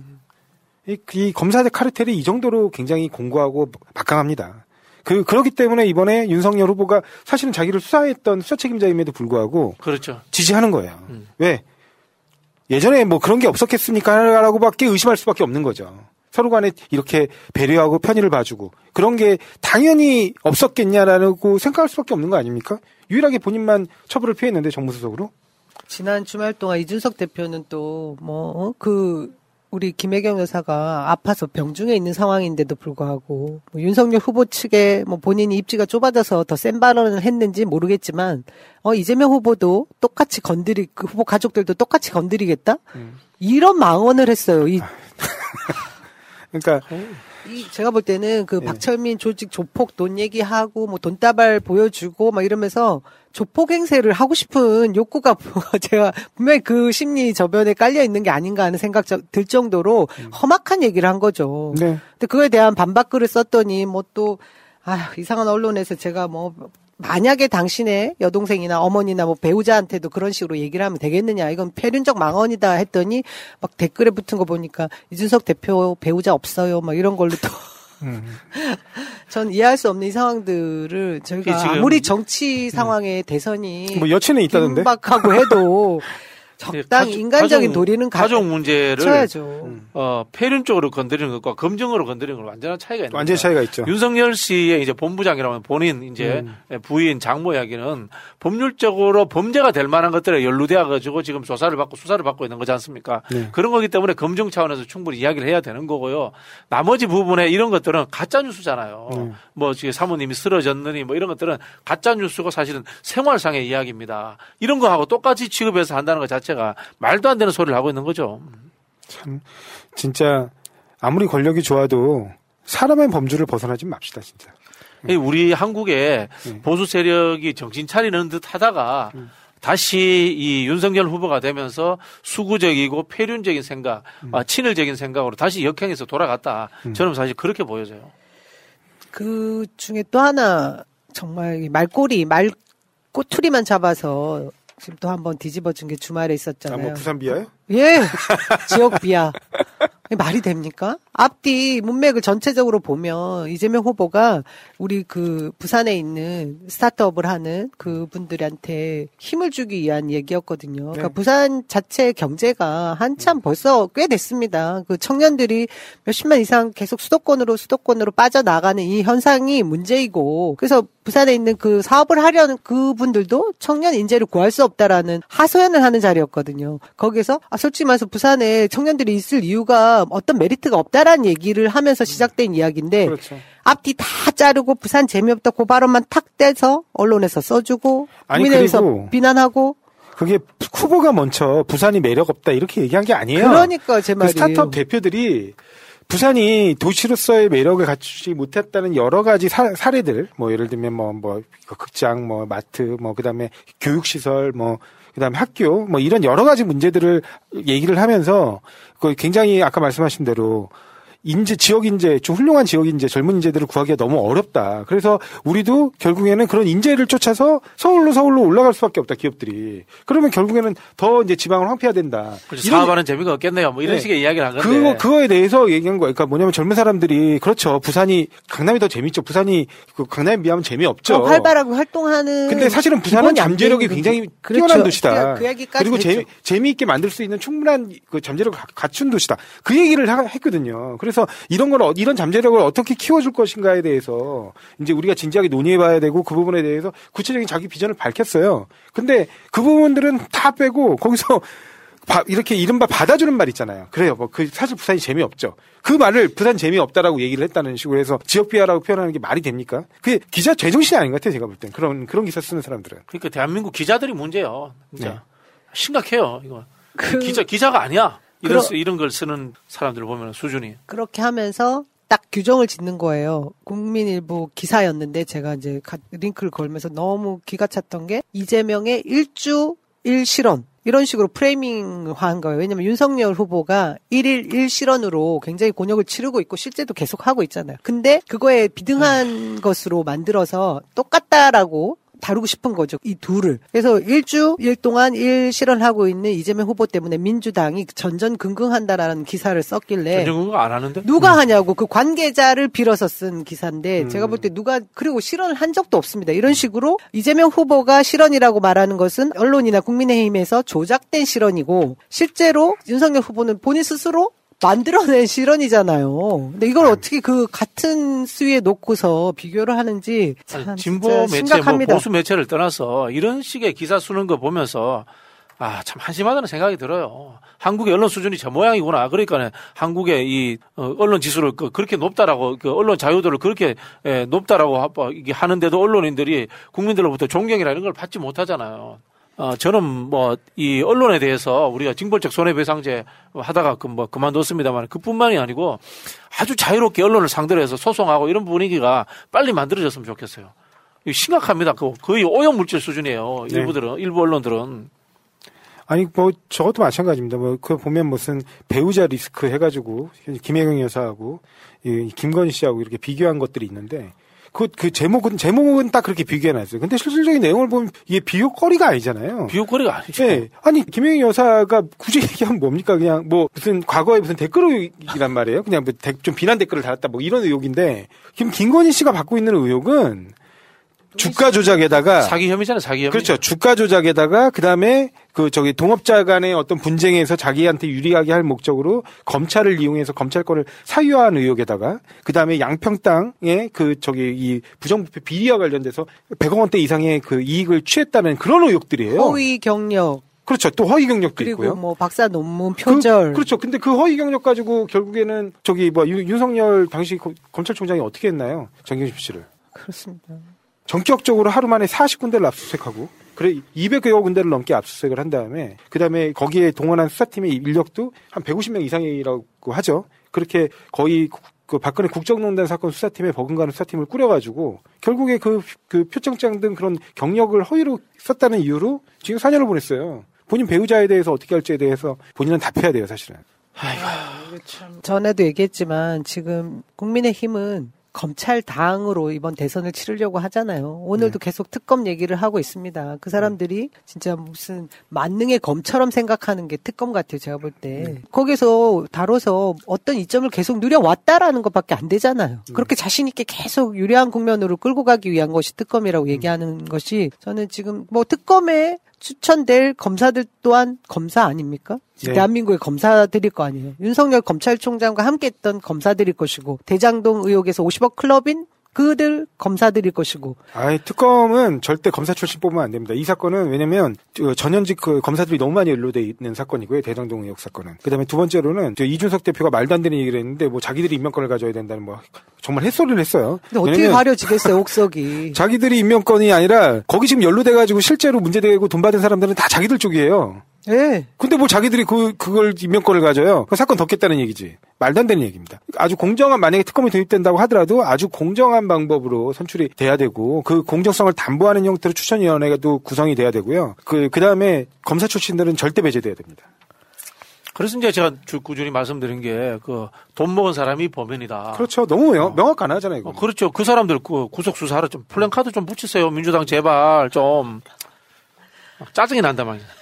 우리 여당에서는 지금 송영길 당대표가 너무 이제 중심에서 많이 보여서 후보 좀 백업 좀 해주라는 여론이 있고, 야당 게시판에서는 이준석 너는 우리들 정권 교체에 걸림돌이다 이러고 있다고. 뭡니까 이거 지금 이 상황들을 어떻게 봐야 되는 거죠? 아니 좀 이준석 아까도 말씀드렸처럼 윤석열 씨 주위에 수구적인 사람들이 이제 오만한 거죠. 여론조사 많이 나오니까 이준석이 갖고 있는 이 용도가 분명히 있단 말이에요. 2030의 남성들이라든지 지지가 있는데 거기에 대해서 전략적 판단을 못하고 이렇게 공격하는 거라고 보여주는데, 민주당에서 하는 이야기는 좀 또 한편으로 받아들일 수 없는 게, 송영길 대표가 뭐 너무 안 나서서 문제 아니에요? 자기 역할을 못하고 있는 거 아니에요? 제가 금방 말씀드렸잖아요. 왜 플랜카드 안 거세요? 제발 플랜카드 좀 거세요. 돈 아끼지 말고. 지금 동네 가면요, 수능 며칠 남아서 수능 잘 칩시오. 지역위원회별로 걸어놨는데, 좋다가, 수능이니까 거르는 거 좋다고 생각하는데요. 돈 먹은 놈이 범인이다. 그거 좀 거세요, 제발.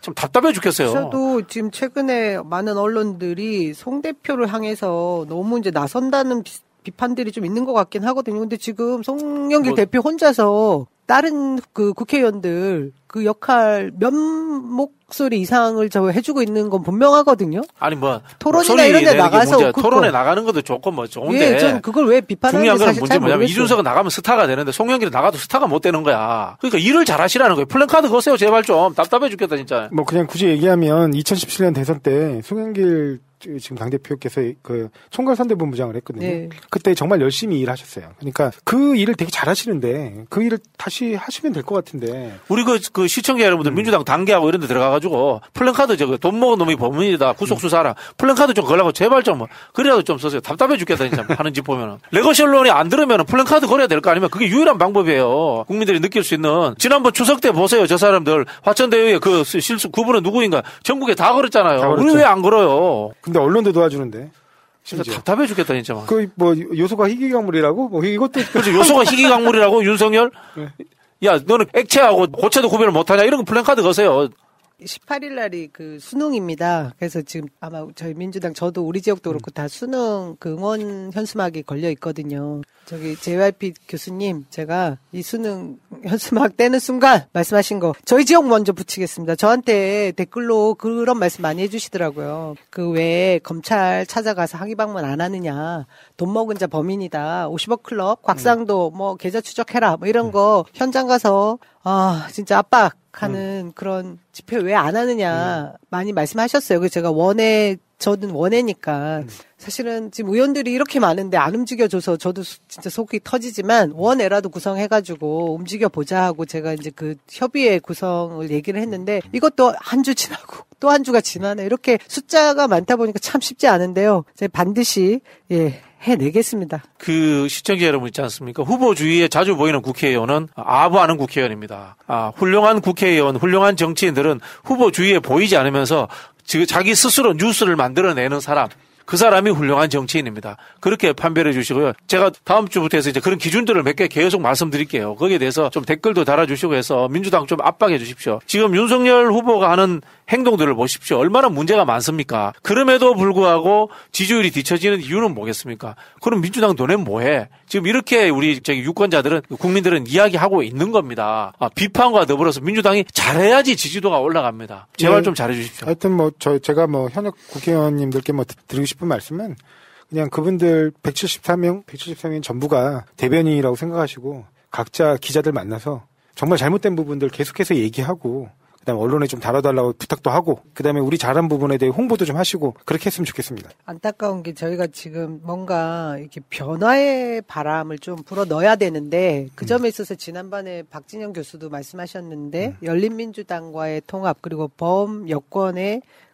이 개혁 세력들과의 통합을 얘기를 했거든요. 후보도 얘기를 했고, 후보도 말씀을 하셨어요, 직접. 네. 송영길 당대표도 거기에 동의한다고 해서 최고위원회까지 올라갔는데, 지금 또다시 얘기가 잘 들리질 않거든요. 이런 부분이 저는 지금 이렇게 그 컨벤션 효과도 못 누리고 이런 상황에 계속해서 윤석열 후보의 지지율이 고공행진하는 거 두고 보지 말아야 되는 순간에 뭔가 잘라줄 그런 매개체가 필요하다고 보거든요. 판을 전환을 해야죠. 안철수보다도 머리 안 돌아가는 거예요. 안철수가 그러잖아요. 안철수, 심상정, 김동연 단일화 되겠어요? 안 됩니다. 근데 안철수 단일화 할 수 있다, 합칠 수 있다 이런 이야기 하잖아요. 이슈의 중심을 자기 쪽으로 끌고 오는 거예요. 그 정도 머리도 못 걸리는 민주당 지도부 뭘 하는지 모르겠어 진짜. 아이고 오늘도 또 여러분들 괜히 기분 좀 월요일 첫날 일주일 첫날 으쌰으쌰 해드려야 되는데 아직은 이렇게 선대위가 아주 이렇게 능률적이고 효율적으로 돌아가기에는 좀 이른 시간이니까 조만간에 이렇게 이게 딱 아주 체계 있게 돌아갔으면 하고요. 그 부분에 관해서 아까 제가 말씀드렸지만 2017년 때 그 총괄 선대본부장 맡으셔가지고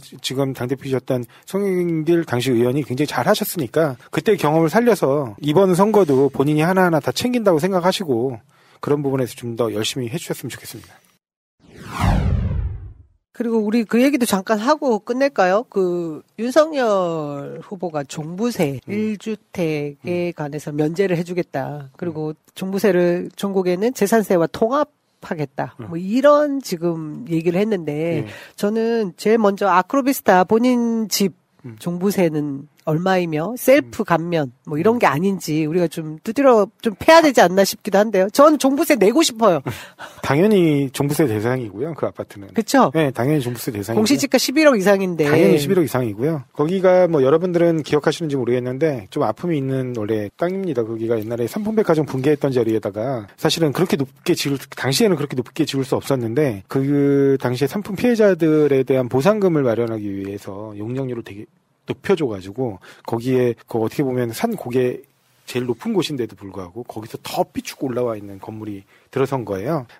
그래서 지금은 거기가 굉장히 비싼 아파트가 돼가지고 몇십억씩 합니다. 그런데 그 아파트에 대해서 이제 지금 보면은 흔한 말로 지금 종부세 대상 1.7%에서 이제 이번에 아무리 많이 늘어나도 그래서 늘어난다고 하는 게 정말 소액이 추가되는 분들까지 포함한 거예요. 예를 들면 1년에 단돈 몇만 원이 추가됐어도 그런 부분까지 추가해서 한 3, 4% 이상 대폭 늘어날 거라는 얘기도 있습니다. 그런데 그렇게 해서 3, 4%예요. 그러니까 그 3, 4%를 위한 혜택을 이렇게 공공연하게 얘기하고 계시는 분입니다. 저도 개인적으로 이게 종부세하고 재산세를 통합할 거냐 이거는 이제 별개의 문제고 이건 그러니까 세의 기술적인 문제니까. 근데 이런 종부세와 같이 약간 고가주택에 대한 중과세를 계속 유지할 거냐 그 부분에 대해서는 저는 유지할 필요가 있다고 보고 있고요. 근데 그렇다고 우리가 그렇게 부자 감세다라고 비판하는 데 끝나서는 안 된다고 생각해요.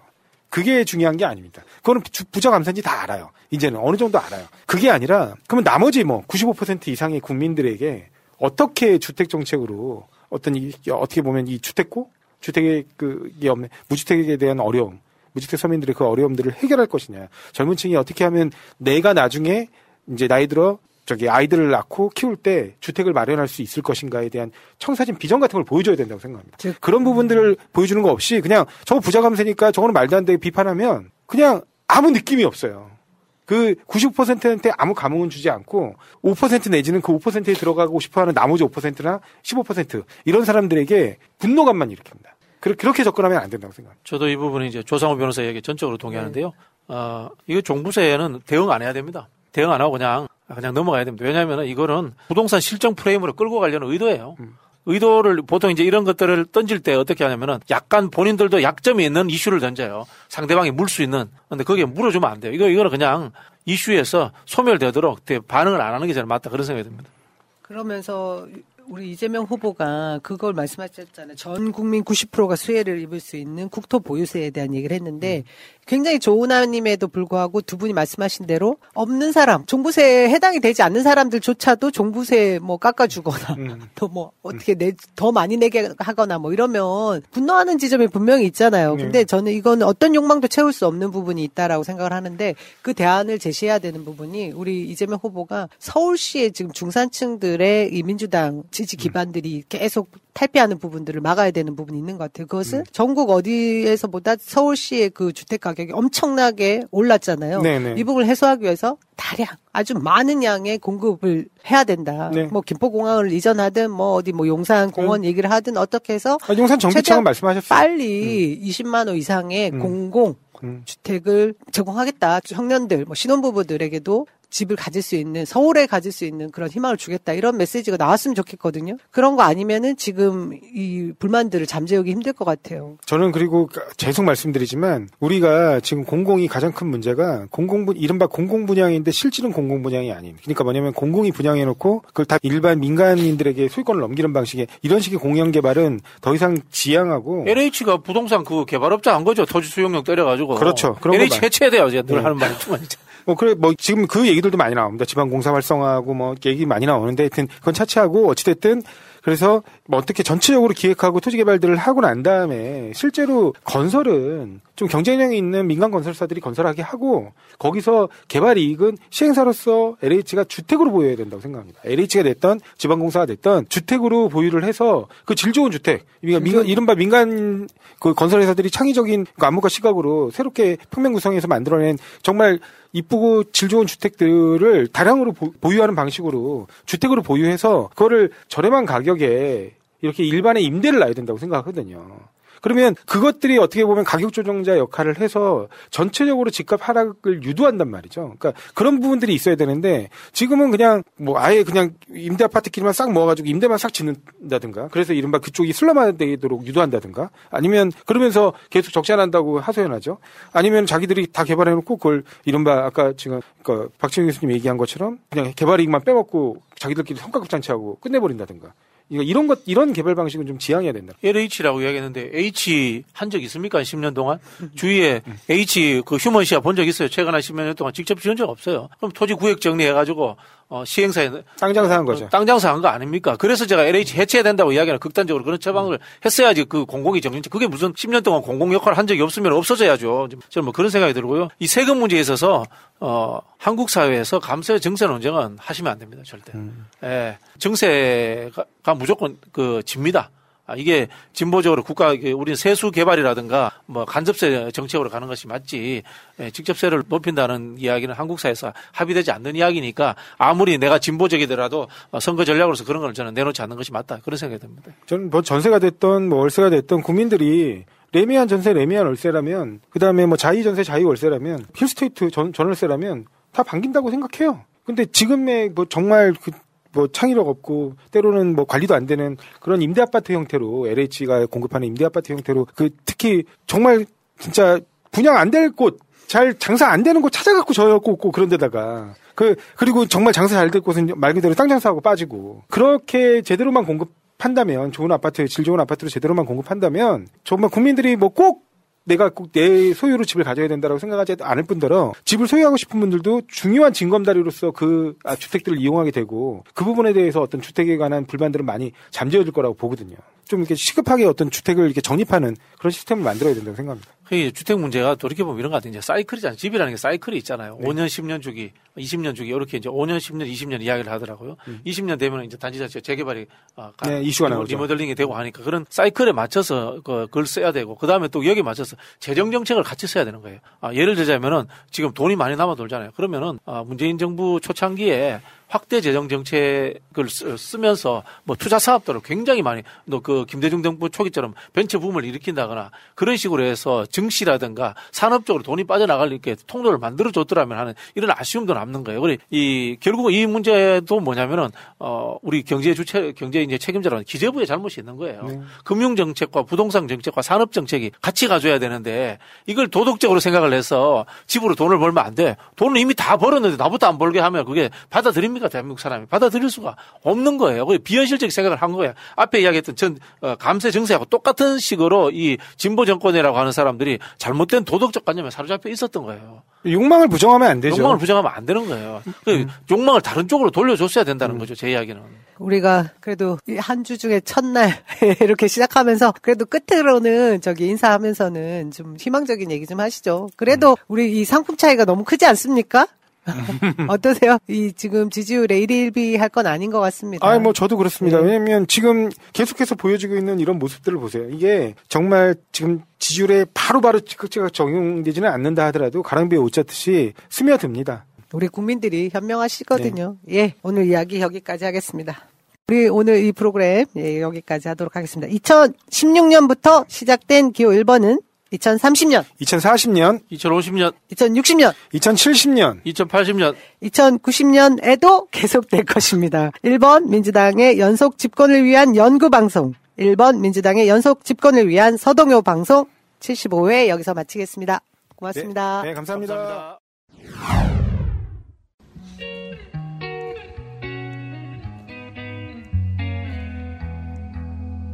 이재명의 웹자서전 5번째.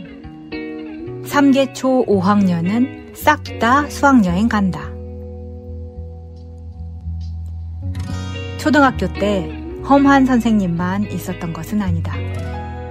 5학년 담임 선생님과 교장 선생님은 내게 특별한 경험을 하게 해주신 고마운 분들이다.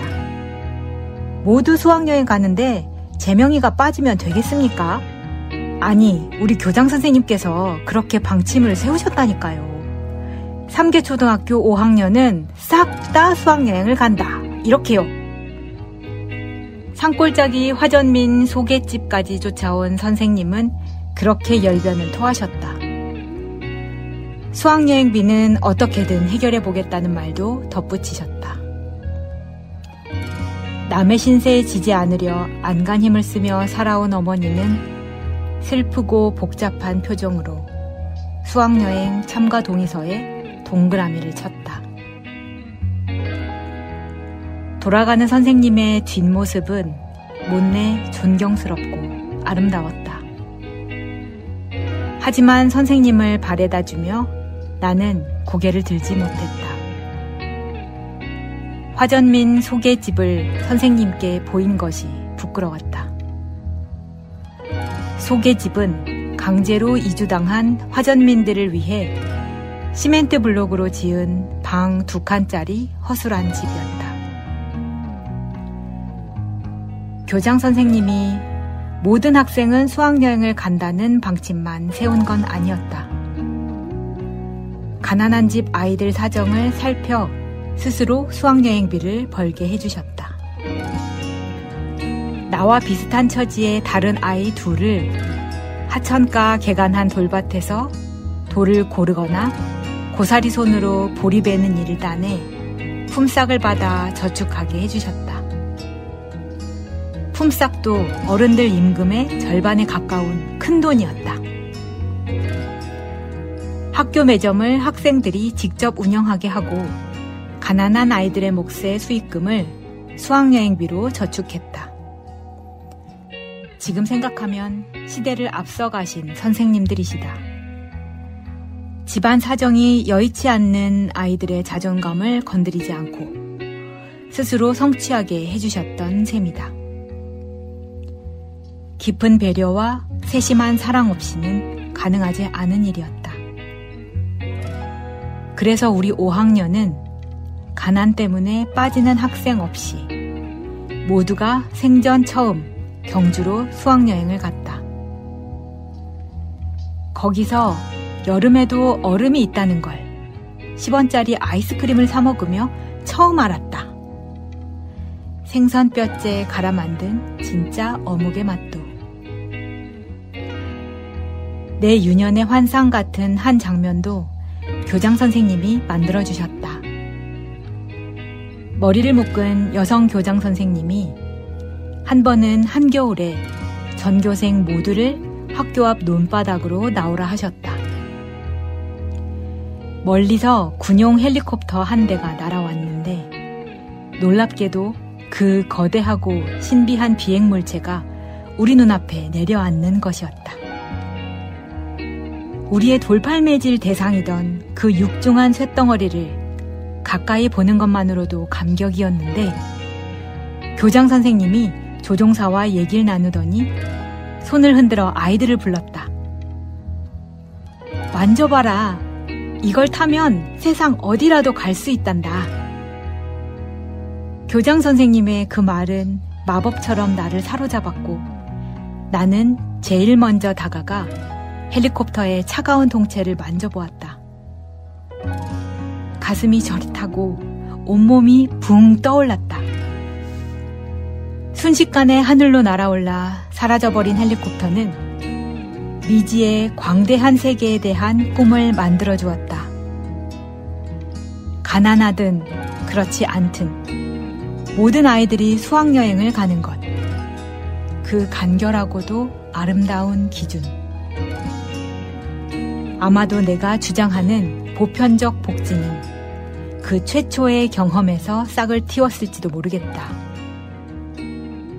학생들이 매점을 운영하고 그 수익을 수학여행비로 나누어 가진 일은 협동조합과 보편 기본소득에 대한 최초의 경험이었다. 삶은 가끔씩 예상을 벗어나 경이로울 때가 있다. 내 안에 사랑 넘치는 그 선생님들이 계시다.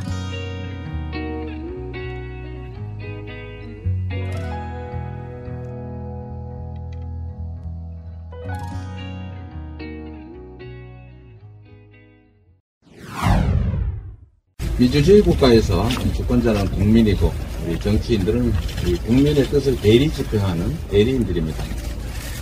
우리가 가끔 착각하는 것이 정치인들이 국민을 지도한다, 또 국민을 이끌어간다라고 생각하지만 실제로 정치는 국민이 하는 것이고 또 우리 정치인들은 국민들의 뜻을 정말로 잘 수용해서 국민을 대신해서 권한을 행사하고 예산을 집행해야 됩니다. 아쉽게도 우리 지금까지의 민주당이 국민들의 의사를 존중해서 국민 주권의 원리를 정치 현장에 실천하려고 나름의 노력을 했습니다만 매우 부족했다는 우리 국민들의 지적에 대해서 겸허하게 받아들입니다. 우리 앞으로 송영길 대표님을 중심으로 우리 더불어민주당이 국민을 섬기고 낮은 자세로 정말 현장에서 우리 국민들의 일상의 목소리를 경청하도록 노력하겠습니다. 정치가 필요한 것을 하는 것이 아니라 국민이 필요한 것을 정치가 대신 해내겠습니다. 그리고 지금 저희가 지방으로 또 지역으로 이렇게 경청 투어를 떠나는 것도 결국은 정말로 소외되고 또 똑같은 대한민국에 살면서도 지방이라는 이유로 차별받고 기회를 더 많이 잃고 있는 우리 국민들의 목소리를 듣고자 하는 것입니다. 낮은 곳을 조금씩이라도 전체적으로 올려야 우리 국민들의 전체적인 삶이 개선된다는 생각으로 듣고 또 듣고 또 듣겠습니다. 질책하시는 거 달게 받겠습니다. 지금까지 부족했던 거 앞으로 철저하게 채우고 우리 국민들이 원하는 방향으로 우리 더불어민주당에 기대하는 것만큼의 변화를 우리 송영길 대표님과 우리 더불어민주당 당직자 여러분들 그리고 우리 당원들과 함께 해내도록 하겠습니다. 앞으로 계속 일단 8주간의 일정을 예정하고 있지만 제가 가급적이면 우리 사회 각 부분 분야에 빠짐이 없이 의견을 듣고 또 지역으로도 빠지는 지역 없이 다 방문해서 지역 주민들의 의견을